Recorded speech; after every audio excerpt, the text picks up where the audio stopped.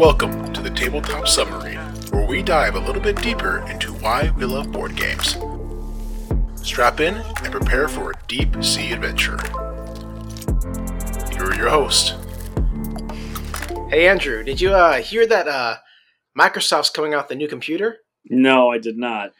Yeah, no, it's really amazing. They are actually using the power of trees from the forest that you can. So if you get a tree, you can plug the computer into the tree actually, and it'll be powered forever. And using trees as a new electrical currency, they found a way to do it. And you know what they're calling it? What are they calling it? The Everdell. Oh, God. Hello, listeners. Welcome to another episode of the Tabletop Submarine Podcast. It is good to have you here. I am your co-host, Josh. With me, as always, is my second, my first, and my better half. I'm Andrew, and today our guest is Martin van Rossum. He's a game designer who's doing some really interesting things, and he's got a brand new roll and write that's coming out, a print and play, coming up on Kickstarter. We're very excited to hear about it, but I'll let him tell you about it. Martin, welcome to the show. Thank you, guys. Thank you for having me. My name is Martin van Rossum. So I live in the Netherlands and design board games and escape rooms. Previously, I was a teacher in higher education, teaching students who later become primary school teachers themselves. So I started out designing educational materials, and is now changed into designing games and escape rooms. And currently, we are leading up to a cool launch of our game. Château is the game, and it's going live on February 7th on Kickstarter. And we are self-publishing it by Rolling Rhino Games. That's great. Yeah, I got a chance to play this, and I'm really excited to hear more about the game. I'm a geek for castles, so you already put that in there. That was nice. I'm a geek for polyominoes, so that combo is already working. And then you chuck dice, and that's always fun too. So I think this has already got a good start to it. Thanks. Should I briefly explain it, Andrew? Because it's very simple, quick, simple game. I already understand, but I don't think our audience does. So go ahead, give it a shot. Okay. You have 5 seconds. Go. All right. Let's go. All right. So Château is indeed a polyomino roll and write game, and each player has a different blueprint in front of them of a famous castle or fort or palace or chateau. So, for instance, you might be playing Neuschwanstein, which is a very famous one. And then 2 dice are rolled, and all players simultaneously draw shapes into their chateau based on what comes up on the dice. And the first player to complete their chateau, just fill all the spaces, wins the game. So there's no scoring, just the first one who gets there. Okay, so it's like a little race to fill everything in. That sounds. I can't wait to hear more about this game. I had a chance to play it as well with Andrew to give it a try, so I can't wait to have this discussion about it. I want to do a little bit of a backpedal, though. So you design escape rooms, which is not something you hear every so often. You don't hear people say, I design escape rooms. So, I mean, just to get a little know more about you, how did you get into that? How did you, become an escape room designer? Yeah, how do you get into that kind of stuff? Just by accident, I think, just being interested in this kind of things. And I got into contact with someone who was looking for ideas for someone who could design one. So I've designed an escape room, and it's currently under construction. So I'm not doing the building myself, but I designed all the puzzles that are inside the escape room, basically. Do you take like the diabolical mad scientist, like you never want these people to get out approach, or is there like a fine balance between you will never escape or I want you to escape? Like how do you approach this? Yeah. No, I honestly, I really, I want people to escape. I want them to have fun and be challenged, but also just right in time escape. That's like the perfect scenario, of course. Right. So it's just like designing games. It's important to keep in mind your target audience. Yeah. So this escape room is situated in a very touristic location with many tourists coming in, and especially on a rainy day, they look for something to do. Right. So it's not very much high-level gamers. So I try to make it family-friendly. So it's okay to play with kids as well. They won't be able to do all puzzles, but they can really contribute. So you keep your target audience in mind, and you try to come up with something that's unique and that's like that you might not have seen before. So in our escape room, this is so it's basically farm themed, and there is a big tractor, and you need to get it going again. So that's basically that's really a big thing in the final room where people will find this, and I think it's okay for me to share this here. Anyway, so you try to come up with something that's unique and something you work towards the end. Sometimes in board game design, you do the same thing. You come up with what kind of an ending do I want. I'm looking at like 75-80% solved. We're not making an extremely difficult room, but one that's doable and that has quite a higher percentage. I know some rooms really want a low percentage because that means they are a big challenge, and it means many escape room fanatics will come to their room because they want to be challenged. But for this project with this client, we went with like a higher rate, basically. There are a lot of escape room board games out there, like the exit games, Unlock. What do you prefer? Do you prefer like the actual physical space, or do you think those exit kind of small box experience? What do you think prefer? What do you think has the better design space to it? All right, yeah, that's two different questions. What I personally prefer is the physical escape room, because there's of course the physical elements. There's a lot more being engaged in the theme or the whole setting or the music. Everything around you will be in this one setting. And there's of course also a game master, and if you have a good game master, it will give a hint at the right time and keep an eye on you. And yeah, when you're playing a board game, an escape room game at home, you're missing those kind of things. And sometimes you need to look up, you need to take a hint, and you need to do decide on yourself, like, do I need to right now? On the other hand, I do really like escape room games, and I think they are very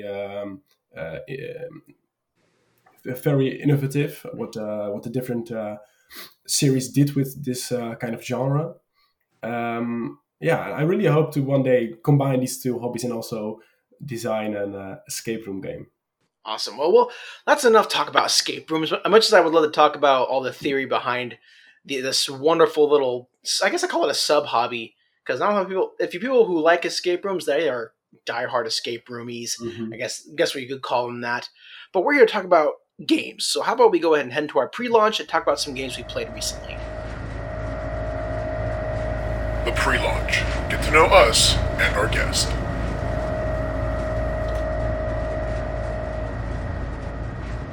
Okay, in our pre-launch, we talk about one game we played recently and give a little quick review, thoughts, feelings, emotions about this said game. So how about we go ahead and start with Andrew? You have a game by the good old Dr. Reiner Knizia. I want to hear all about it. So, my friend, John Wood, who also designs games, we were talking about roll and writes, and he said one of his favorites is a classic that's been around a long time called Crisscross. I'd never heard of it, so of course I had to look it up on Board Game Geek, and I find out, of course, it's almost impossible to find. It's done by Grail Games, but I can't really get a copy. So I went and looked at it and kind of recreated my own version so I could play. And my wife and I have played this probably 3 times a day for the last week and a half. We really find this game to be the perfect sit by the pool, lay down at the beach, go on a picnic kind of game that you can take with you. I made my own copy that's like literally hand size. And so we each have a sheet, and we take 2 dice and we roll it. And essentially what you're doing is you're putting pairs of dice and creating patterns with them, trying to get sets of them across horizontally as well as vertically. And then there's also one single diagonal one. You have to try to score that one as well. It's the kind of game that is simple and really elegant, and yet really challenges you every time. So it's a great little game, and I highly recommend it. You're bootlegging board games now? Is that what I'm hearing? Hey, I'm a print and play guy, so absolutely, as long as I don't do any distribution, I am more than okay to make my own games. As long as you don't get paid for your services, it's okay. No. That's what the law says. You can't distribute it either. You can't send it out for free. You can't distribute it? Nope. Oh, really? I might be in trouble. Anyways, let's leave federal crimes aside and let's So this has been out for, looks like, a long minute. Yeah. It was reprinted a while back by Grail Games, but it looks like it's currently out of print. When you were making this game, did you just like use your own custom dice that you like drew the symbols on? Yep. I basically took a set of dice and I drew my own symbols on there and then basically made a sheet to match the symbols that I did. And they're a little bit different than the symbols they chose, but it works just fine. And what makes it so easy breezy? Like you said, a beachside game. What? No, somebody tosses the 2 dice, and if it comes up X and circle, then you got to mark off X and circle on your board. It's that simple, but there's the choices, because you have to put them in such a way that the first die and the second die always touch on your board. So you have to, kind of like with King Domino, your board kind of evolves and leaves patches, and you have to kind of match them up that way, and you're still trying to combo the things right. So, and Andrew, what makes it so replayable? So the dice are completely random when it comes up. So 1 out of 6 shapes. You might get a whole bunch of circles in one game and a whole bunch of squares in a different game. And sometimes you get an even distribution, but you have no idea. So you're kind of building as you go. It's not the kind of game I can play, forever. But you're sitting by the pool, you're having a cocktail, and you throw some dice and you mark off your little board. And it's kind of a nice little fun thing. And the scores are pretty fluctuating. But because both players or all players are working with the same resources, it's really just an efficiency engine about how you and guessing how you go. Well, that was Crisscross by Reiner Knizia. Martin, we have a stacking game which are getting very popular nowadays, and I want to hear more about this one, so how about you take it away? Yeah, we've been playing a lot of Manara lately, which is a stacking game, and it's funny that you say that, Josh, because I don't know a lot of stacking games, especially those that gear towards adults. So this is really a stacking game for adults, but it's also very good for families. So my son is 6 years old, and he really likes this game as well, because in this game you're cooperatively trying to stack these buildings, and on your turn you basically choose a card. There are 3 levels of cards, like easy, medium, and hard cards, and you flip the card and it tells you what to do. So my son just picks the easier cards, and one of us picks the harder cards, and it really works very well in that way, because then often it's me who's tumbling over the tower and he's having a laugh. But in the end, you're working together. It's it's a really fun, quite simple game, basically. It's always nice when the table has a presence and you can see it across the room. And this game, I'm looking at pictures right now, and it's like it's very interesting to look at. I kind of want to come over and find out more about it just by looking at it. And then on top of that, you're saying it's got like a little bit of that Jenga thing where you're looking to see if it falls and trying to stop it from falling. And then, of course, it's always fun to play a game where you're building something or you feel like you've progressed and made an accomplishment as you go. So it fills all those boxes. Yeah, totally. Yeah, this is really a game when it's finished or almost finished, people are taking out their cameras and making photos of it. It's also quite a hard game. So when you flip one of those cards, and if you can't perform what's on the card, and sometimes it's not even your fault. Sometimes you don't have the right color available to you. So sometimes you just can't fulfill what's asked of you. Then the card is placed in a row, and it means you have to increase the entire building by 1 level. So you start off with like 4, so you have to do 4 levels, but sometimes you have to do 6 or 7 levels high, and it becomes incredibly hard. So do you think the cooperative nature of the game helps or hinders the experience? No, I think it helps. I think it helps. It works for this game. Yeah, because I'm trying to think, how would you do like cooperative Jenga, and I just can't. No, it's because Jenga's like the ultimate stacking game, and this guy, he just looks like it'd be a far more stressful experience based on how the tiles and stuff are shaped. Yeah. All things are each tile has a different shape, basically. So that really makes it more complicated. Yeah, it has a different shape, and I don't know, but like with Jenga, you're of course just pulling blocks basically and constantly making it harder. And this, you're starting off very simple, just at the base level, and it becomes harder because you're going higher and higher. But there on each tile are colored spots where you can place pillars. Thank you. And those kind of dictate where you can place something, and so there's not a lot of freedom there, and then that's why you get those very strange pyramids, basically. Well, this was not on my radar before, but you've made it there. So now I want to check this out. Thank you for sharing. Josh, what have you been playing lately? Good sirs, I have played a classic game. One that is in the BGG top 20. I have dabbled my feet into the wonderful world that is Seven Wonders Duel. Yeah, all right. Nice. So, I've never played Seven Wonders because I don't play with 7 players too often. I usually play with like 2 or 3. And from my understanding, Seven Wonders doesn't really play well at low player counts. But I've always had my eye on Seven Wonders Duel. And thanks to a popular sale that was going on here in the Americas, I was able to get Seven Wonders Duel at a really good price. And I took it home to play it. Wasn't expecting much. But what I got was a fantastic 2-player Civilization experience that totally earns the clout and like the street cred Seven Wonders Duel does. In Seven Wonders Duel, you are playing a civilization trying to build their fame, gets to be the best civilization, like all civilization games are. What makes it really interesting, though, is that you have a pyramid or a formation of cards in front of you that either allows you access based on the way the cards are stacked to certain cards, and as you take cards from the bottom of this little shape, more cards get revealed and you get access to more and more cards. And these cards give you progress in military, sciences, culture, whatever strategy you want to do.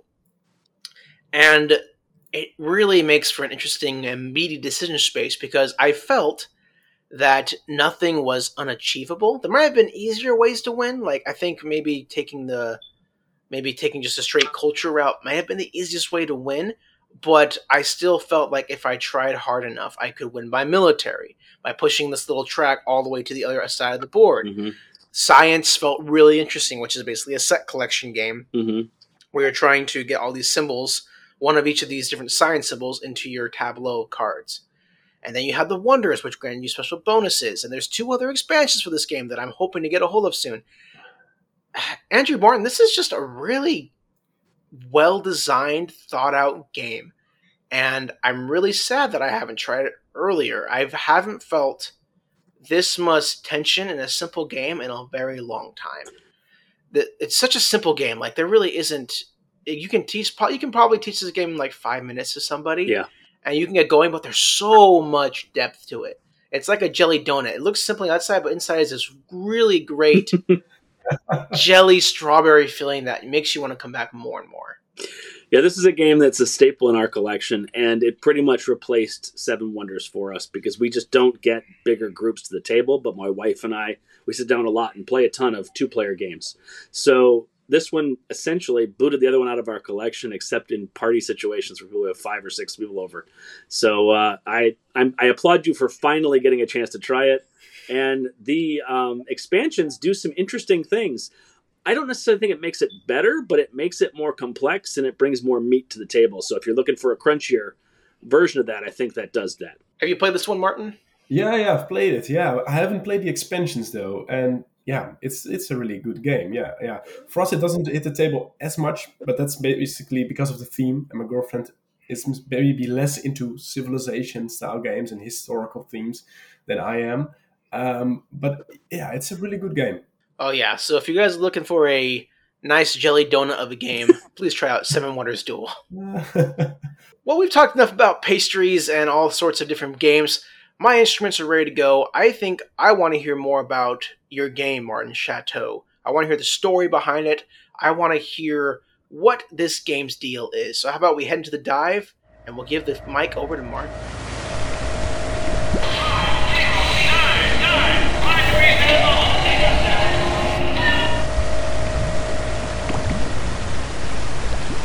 All right, so the story behind Château. Well, basically, I had a period where I was working on one-page games, and just like every week, I challenged myself to create a fully functional game. And Château was one of those. As a prototype, it was just this one big square. And it basically came from the fact that we really like roll and write games here.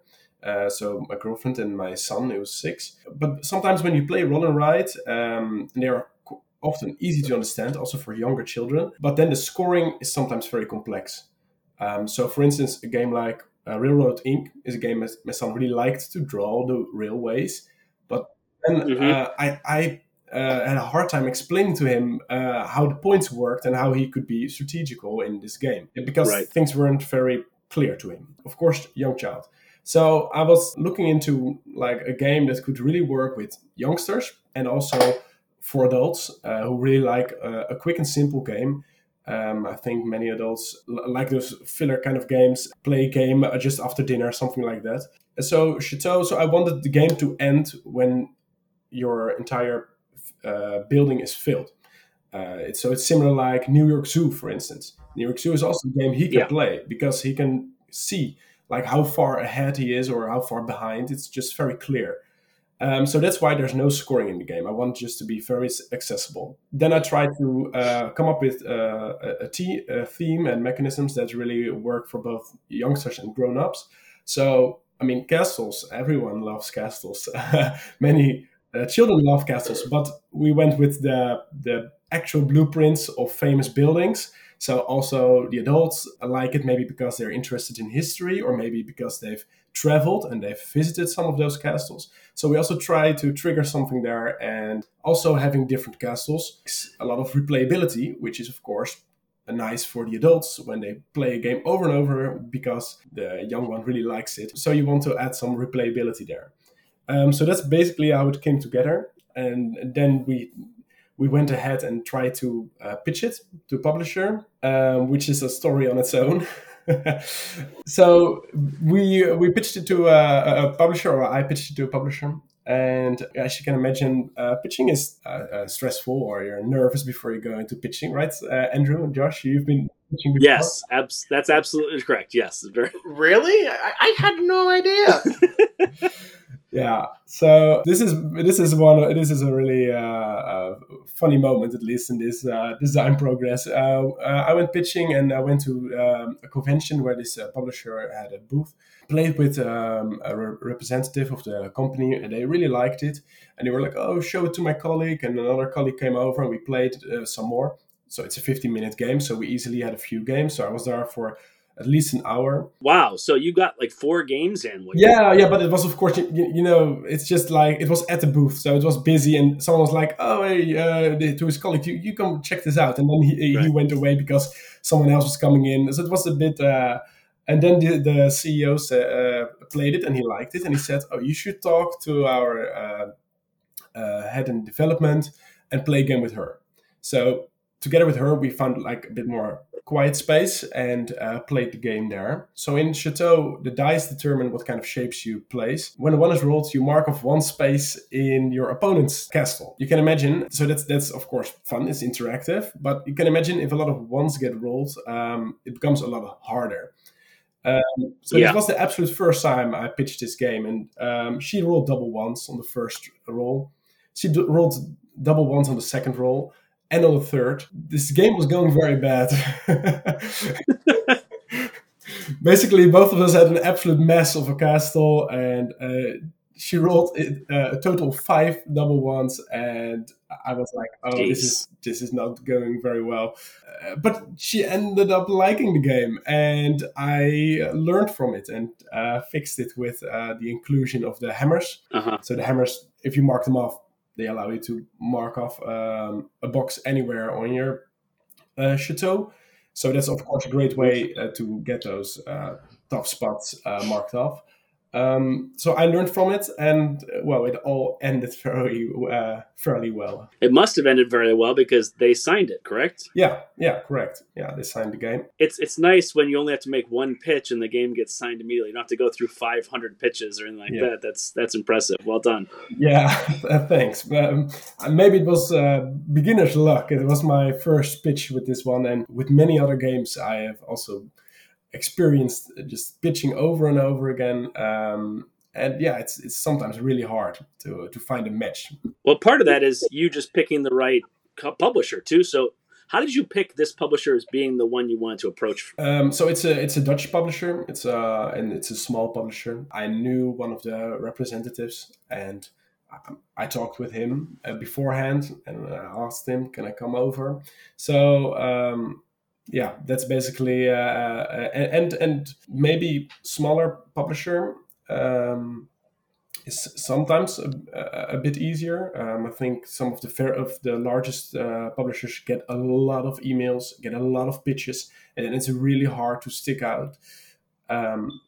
So maybe that helped. That's great. I mean, whenever you have a connection, you should exploit that. Number one, but also working with your friends makes it a whole lot easier and a whole lot more fun. So that's fun too. Yeah, totally. Yeah, and since then it's been just a very very nice collaboration, and been discussing like also what's next, because they like the way this is going as well. So that's of course when you have built a good relationship, yeah, they might come back to you, and yeah. I love it. That's wonderful.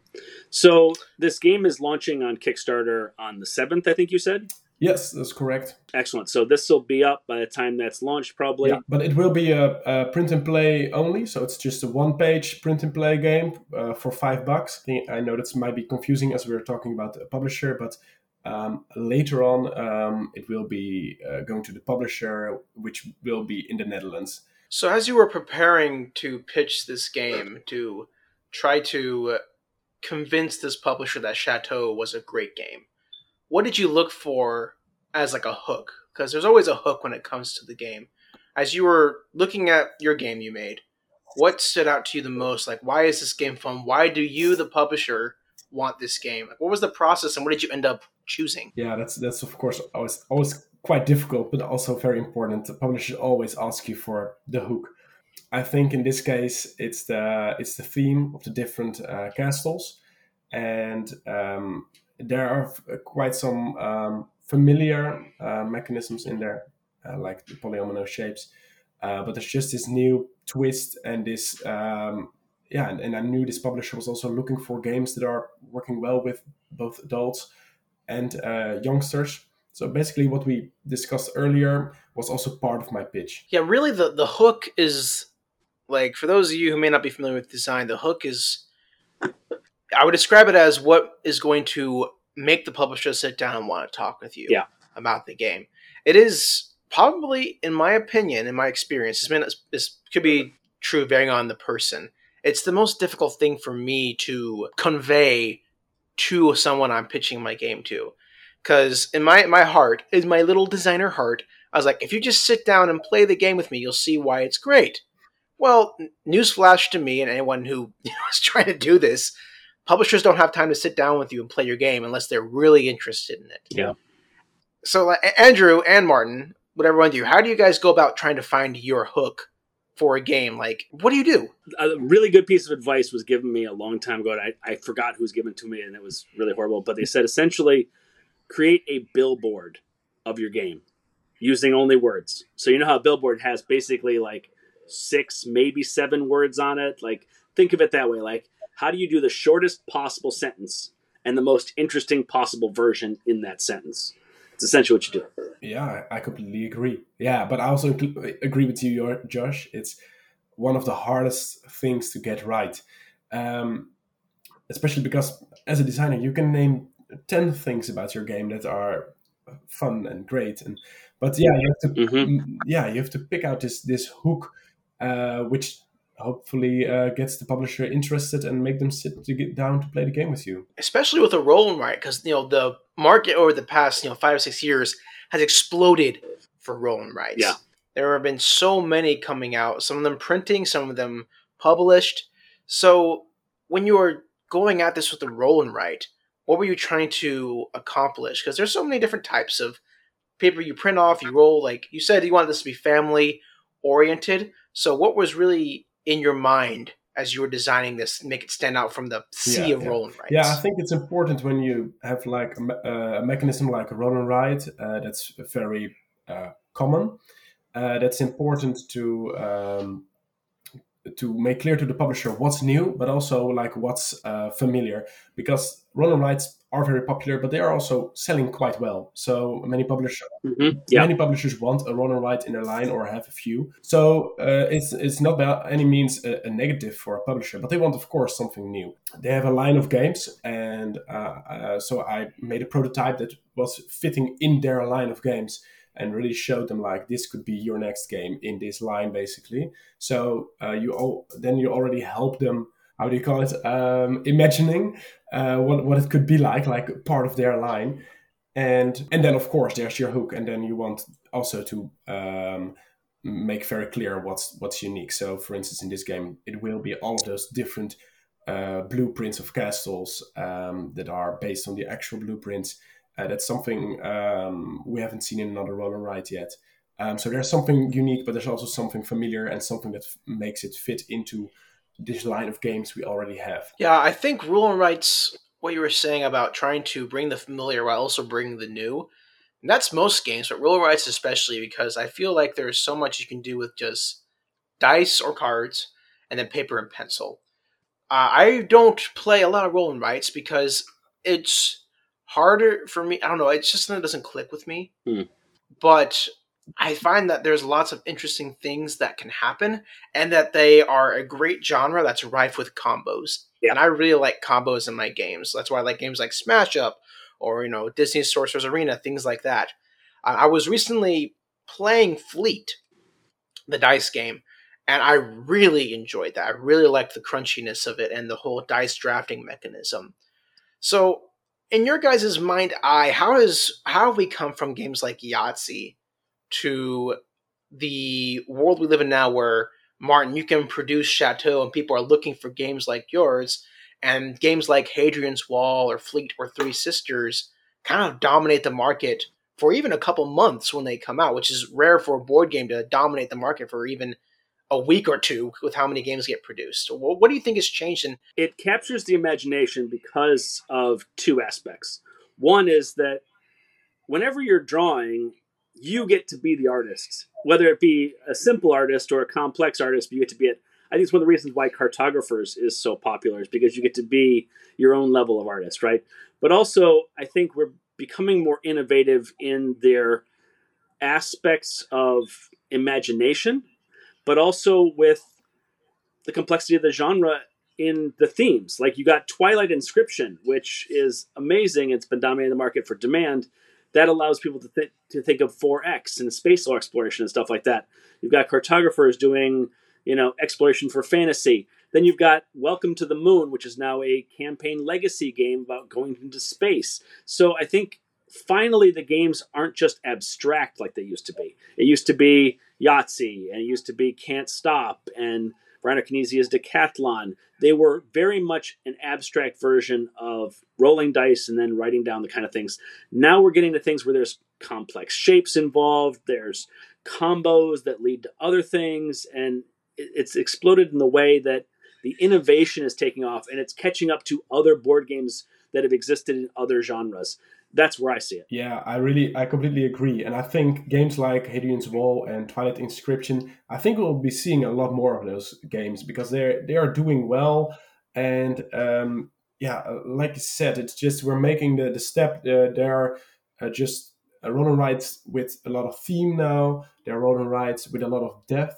So there's just a lot of diversity in this one genre. Yeah, who would have thunk it too? Like, we're in a place where we're going from Yahtzee to where on BGG, like, we're here to talk about Château, so I'm not going to name the game, but there's a game in the hotness that is an 18xx roll and write that's meant for people 10 plus. Now, I don't know if you guys ever played 18xx game, but it is not for anyone below the age of 12, in my opinion, unless they're really smart. These games are forever long. They are dry as a piece of toast, but someone's producing a roll and write that's 18xx. It has a kitten on the front picture of it, and it's the number one hotness on BGG. Like, that's insane. We're at that point. Well, also, I think that any game system that has a cult following, like 18xx, it's only a matter of time until someone puts out a version of that in a different aspect, right? You look at games like Ganshan Cleaver's now got 4 iterations at this point. So the first one did well. Give them more. Give them more than that. Give them a little bit more than that. And then also find places in the market that have that need. So there are plenty of people out in this world, including my father, who's a huge train gamer. And so he wants to play everything that's a train game. It was only a matter of time until Railroad Inc. wasn't the only one doing railroad roll and rights. So there's that too. And I'd be remiss mentioning that Three Sisters is also one of the games I really enjoy. It's by 25th Century. That's a great one. And we hadn't mentioned that one yet, so I thought I'd toss that one in there. Yeah, and I think also just looking for more innovation, designers are just trying crazy stuff with roll and rides. Just, I don't know, make a roll and ride, what's also a trick-taking game, or that's also a dexterity game, or a worker placement roll and ride. Well, of course, those kind of things we've already seen. But yeah, like Andrew mentioned, there's just so many possibilities, and designers are exploring those opportunities. So, Martin, if a young designer comes up to you and he's like, I want to make my own roll and ride, or someone comes up to you who's never played a roll and ride before, they're starting to get into the hobby, and they like all sorts of games, complex or not complex. What are some of the roll and rides or flip and rides or whatever kind of done it right genre that you would recommend to them to get started on their journey? We've already named so many. I really like Cartographers, Railroad Inc., Welcome to, Silver and Gold. Is one we haven't mentioned, which is also very nice. Of course, because they are so quick to play, you can try many different ones, and you will easily stick to one or two you really enjoy. I think when people would ask me about designing a roll and ride game, I think it's a very good one to start, basically, because especially if you're looking at a shorter game like Château is, designing requires a lot of playtesting, and a shorter game makes that a lot easier. And if it's a one-page game or just you can just print it, very simple, also makes playtesting very simple, just for yourself, just to get it to the table. And in the case of Château, there are many different castles in there. Each castle has a different shape, a different unique ability. Yeah, I need to make sure all of them are balanced. So I've been playing Château, of course with playtest, but also a lot solo, just having 4 Châteaus in front of me. And in 10 minutes, I can knock out a round, and I have another round of data for my playtest. Mm-hmm. So yeah, it's really a great starting point for any starting designer. I agree. It's an easy to get into because you can draw whatever you want to. Keeping it to a single sheet or maybe even 2 sheets is usable, but also it's the kind of game that if you create something and it turns out very, very well, not only will you be able to find a publisher for it, but even if you don't, you can self-publish that relatively easily doing the Kickstarter with what you said, a low barrier entry. Yes, you have to pay for the art and stuff like that, but at simple like $3, $4, $5 per person, a lot of people will give it a chance just to try it. And I know there's a lot of people out there who love the print and play genre just to be able to create their own games at the top of that. So yeah, I think it's a great place for beginning designers to start. This has been awesome. Love this conversation, but we are deep down in the deep trenches. I see a claymation squid down there attacking a submarine figurine. We're going to talk about what's on our radar. Thank you so much for your story, Martin. Loved hearing about it, but we're going to talk about games in our future.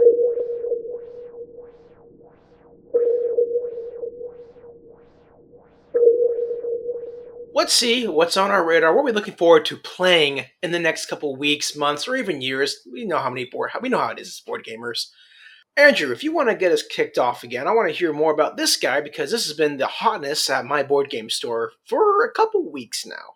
So my wife and I finally got our copy of Wingspan Asia expansion. So I'm a big Wingspan guy, big fan of playing it. My wife and I, we play 2-player version of this all the time. And now we have a game that's designed specifically for the 2 players because the Asia Wingspan has a 2-player specific variant in there, which I'm very excited to try. We cracked open the box last night.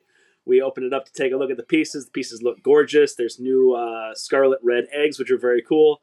And I cannot wait to break this bad boy open, but I'm very, very excited. Wingspan is just dominating everything. This Elizabeth Hargrave and her flock of games are like just everywhere at this point. I think it's well deserved. We've talked about Wingspan, I think, in length on this podcast. Are you a big fan of Wingspan, Martin? Well, yeah. I like it. It's a really good game.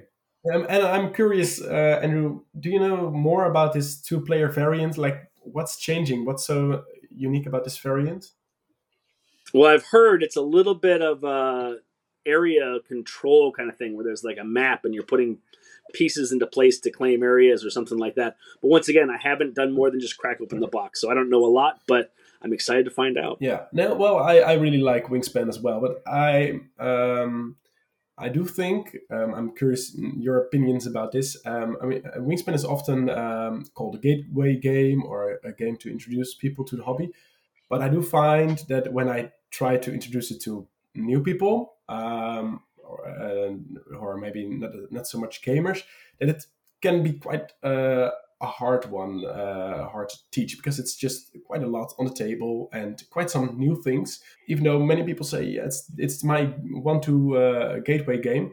How do you guys see that? Do you feel like Wingspan is a gateway game? I'm going to put my rubber stamp here right now. It is not a gateway game. I'm sorry.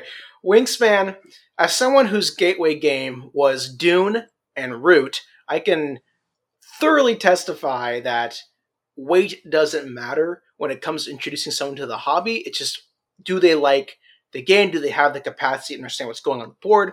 So Wingspan could be a game that gets someone into the hobby. But if you're specifically talking about like a Gateway Plus game, that kind of weight and genre we talk about as gamers, I thoroughly will die on the hill that Wingspan is not Gateway. There's a lot going on. There's mechanisms that aren't in a lot of games. There's chaining, there's combos, there is dice rolling, there's so much going on comparatively to games like Ticket to Ride or even Dominion, Pandemic. There's just too much going on that I wouldn't mind teaching it to somebody who's never played games before, but I would never call it a gateway game. All right, I'm going to go the opposite of that one. I think this is a gateway game, but I agree it's Gateway Plus. And by that I mean this is the kind of game that is beautiful to look at. People will more than happily see it on the table and go, oh, what is that going on over there?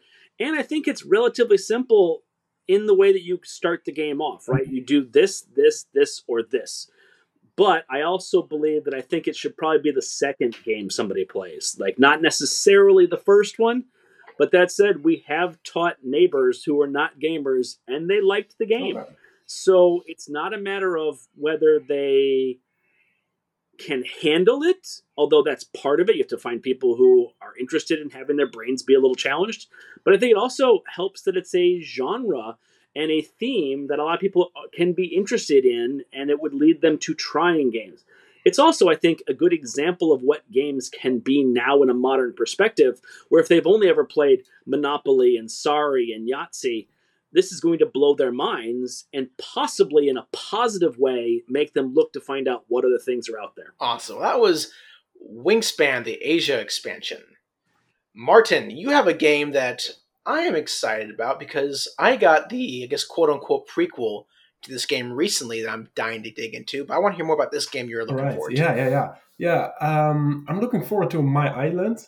And it's a game from Rainer Knizia. It's a follow-up to My City. So My City is on your shelf, Josh? Yeah, no, I got it I used my Christmas money to get this one. And I'm a huge Knizia fan, huge Polyomino fan. And I want to dip my toe into Legacy. And I've heard this one's really good as a Legacy game, but also as a game you can replay over and over again afterwards. Yeah, it really is. Yeah, I'll try to exclude any spoilers. But yeah, it's a really fun game. And it's an extremely quick game. I think when we looked back at 2022 at our BGG stats, I think it was in our top 3, just because it's so fast. And of course, because of the Legacy, you will play 20 plus games at least just to get through the Legacy game. And I think they did a really good job with the Legacy. It's just small tweaks in every chapter. I do think there's also an opportunity for a stronger theme. It's just like, for instance, My City is just it's a city, not non-defined. So I really hope that's a little stronger in My Island. But I'm also curious what kind of new twists Rainer Knizia will come up with. Looks like he's throwing in some hexagons. I love me some hexagons. Yeah, that's cool. Do you prefer hexagon spatial puzzles or like polyomino puzzles, Martin? I mean, for like skirmish games and stuff, I really like hexagons. But I think for puzzle games, I more lean towards squares. I'm kind of in the same boat, but now I want to see if anyone can pull off an interesting hexagonal spatial puzzle, it's the good doctor himself. Totally. I didn't know about this game. I'm really excited about it now. Now I got to play my city so I can get my island. And it was listed for January. So I don't know where when it's going to come. I don't know if it's coming later this year. I'm looking forward to it. Get on the boat, Cosmos. Come on. Okay. So, my game is an oldie, but a goodie to most. This is a Call to Adventure from Brotherwise Games. This is one that the theme is kind of confusing for me, where you are drafting cards and throwing runes to create the backstory for your hero in this fantasy world. So it's a backstory generating game. They recently came out with a kind of a deluxe version of this game where you can use the cards and the story you create to have your own D&D backstory. You can make your own 5th edition character for it. And so I decided to give the base game a try. I didn't want to jump into the whole making my own character stuff because I don't play too much Dungeons & Dragons anymore. But Call to Adventure looks interesting to me. I like the idea of casting runes and creating your backstory. That's about it. Everything else about it kind of didn't draw me in. But I have a lot of friends who one week at our game store, they played this game as the demo. And all of my friends who I share common gaming interests with said they loved it. And so I'm taking upon my friends to, I just grabbed this game and said, okay, well, let's see how this is. And I'm kind of relying on their opinions to hopefully get me through this. It doesn't seem like a very complicated game, but the art is fantastic. I really love the art. But it has some cool expansions to it. There's a Stormlight Archive for Brandon Sanderson expansion. There is my kind of game. I love The Name of the Wind, which is a Patrick Rothfuss book, the Kingkiller Chronicle. They have expansion for that. So there's a lot to this game. It has a following, so I'm excited to see where this takes me and if it's something I want to invest more time and effort in. All right, sounds cool.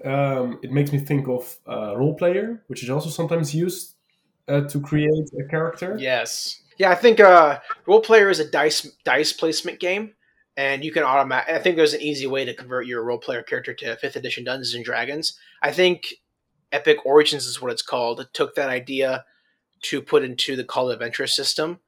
So it's very similar, whereas I think Role Player is more about the stats, and Call to Adventure is more about the backstory, which both are fine. I mean, I wanted to try Role Player for a while because I love dice placement, but I am going to give Call to Adventure first because Role Player is a little bit more meaty from my understanding, but either way, I'm excited to dive into this. These are all great games, but we are running out of oxygen, and we want to make sure Martin can get back to his day, so let's go ahead and head up to the surface and wrap this voyage up.